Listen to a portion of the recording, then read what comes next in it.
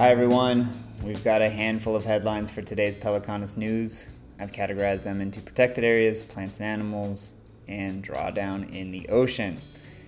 These stories are truly incredible and also reminders to me that conservation can actually work. Alright, first one here, in protected areas.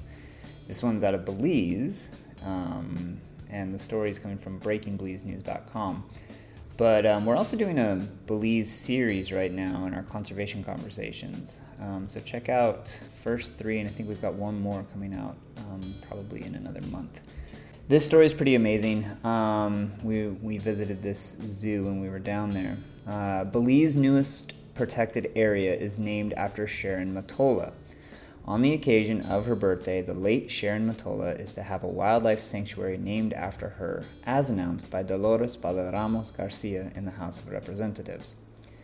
The origin story of the Belize Zoo and Tropical Education Center has been told many times. How Matola decided to house the animals she held in possession after her association with late filmmaker Richard Foster in the early 1980s at a property on the George Price Highway, and how the zoo then grew into, quote-unquote, the best little zoo in the world, drawing over 75,000 visitors annually. The zoo presently occupies 925 acres, and the new 1,725 acres will be joined to then form the sanctuary, which encompasses the zoo and education center in Matola's memory and honor, the Minister of Human Development said.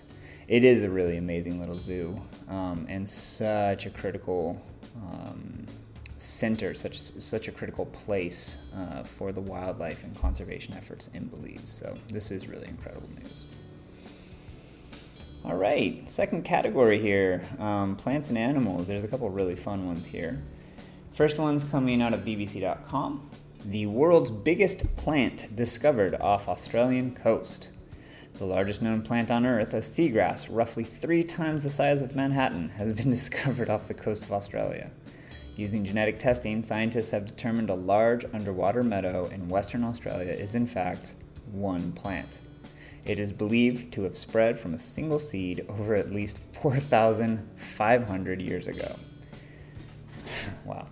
The seagrass covers about 200 square kilometers or 77 square miles, researchers from the University of Western Australia said. The researchers had set out to understand the genetic diversity of the species, also known as ribbonweed, which is commonly found along parts of Australia's coast. They had aimed to discover how many plants made up the meadow, and the answer just blew us away. There was just one, said Jane Edgelow, the study's lead author. That's it. Just one plant has expanded over 180 kilometers in Shark Bay, making it the largest known plant on Earth. Next article here is coming out of SmithsonianMag.com, and we at Pelecanos have written a couple articles for the Smithsonian Magazine, the online Smithsonian Magazine, so make sure you check out our articles there as well. But this article is 11 Mexican gray wolf pups are released into the wild. To help bring back the Mexican gray wolf, officials placed 11 captive-born Mexican gray wolf pups into the dens of wild packs this spring to boost the genetic diversity of the endangered subspecies. I actually didn't know that's how they did that, which is so interesting to me. The release was part of a cross-fostering program led by multiple agencies, including the U.S. Fish and Wildlife Service. Since the inception of the program, 83 pups have been placed into wild wolf dens, and as a result, the majority of genetic metrics have shown improvements, which bodes well for the long-term survival of the Mexican wolf. Jim Davos, the Mexican wolf coordinator at the Arizona Game and Fish Department, says in a U.S. Fish and Wildlife Service statement. Planning has already begun for the 2023 fostering program, with a goal of getting more pups in dens next year than this current year. Mexican gray wolves, a subspecies of the gray wolf, were once common across parts of Southwest and Mexico, but were nearly wiped out after the U.S. government paid hunters to trap and poison them in the 19th and early to mid-20th century. With only a few individuals left in the wild, the subspecies was listed as endangered in 1976. Wild wolves were captured and bred in zoos. In 1998, the first 11 captive wolves were reintroduced into Arizona and New Mexico. Mexican gray wolf numbers then grew from 22 wild and captive wolves in 1976 to 309 in 2004. Love to see that. Okay, this next article is out of mangabay.com, and this one actually has been joked about and kind of lambasted in a lot of places, but it's super, super necessary and super important. California court ruling opens doors for protection of insects as endangered species. A court ruled that the California Endangered Species Act can apply to invertebrates, including insects. This means legal protections will be in place for 4 native endangered bumblebee species in California. The decision marks the end of a court battle between conservation groups and a consortium of large-scale industrial agricultural interests. An estimated 28% of all bumblebees in North America are at risk of extinction, with consequences for ecosystems and crops, as 1/3 of food production depends on pollinators. This is super important, and the listing of insects as endangered species is critical here. The reason why it's been joked about is because the original rule doesn't say anything about insects, and so the big joke was but they do speak about fish, and so the big joke was insects are now considered fish under the California court ruling.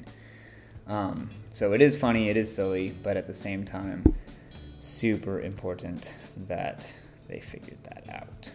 Next category, last 2 articles here. Drawdown in the ocean. This next one's coming from futurism.com. Japan has tested a giant turbine that generates electricity using deep ocean currents. This is awesome. A heavy machinery maker in Japan called IHI Corp has successfully tested a prototype of a massive airplane-sized turbine that can generate electricity from powerful deep-sea ocean currents, Bloomberg reports, laying the groundwork for a promising new source of renewable energy that doesn't rely on sunny days or strong winds. It pulls energy from one of the world's strongest ocean currents off the eastern coast of Japan, using it to spin its mighty turbines. During demonstrations earlier this year, the company was able to generate 100 kilowatts of stable power. During future tests, IHI Corp is hoping to generate 2 megawatts with the hopes of kicking off commercial operations in the 2030s. Okay, last one here. EEnews.net is reporting that Greens win NEPA court fight over California offshore fracking.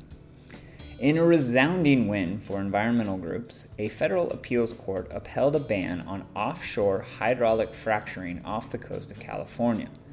The 9th U.S. Circuit Court of Appeals required federal officials to complete a new, more comprehensive analysis of the risks of fracking and other unconventional oil and gas production methods after finding a programmatic review violated the National Environmental Policy Act, or called NEPA. A 3-judge panel directed the U.S. District Court for the Central District of California to extend its current injunction, barring the Bureau of Ocean Energy Management and Bureau of Safety and Environmental Enforcement from approving permits for, quote-unquote, well stimulation treatments on the Pacific Outer Continental Shelf until the agencies have released an environmental impact statement and listed potential alternatives.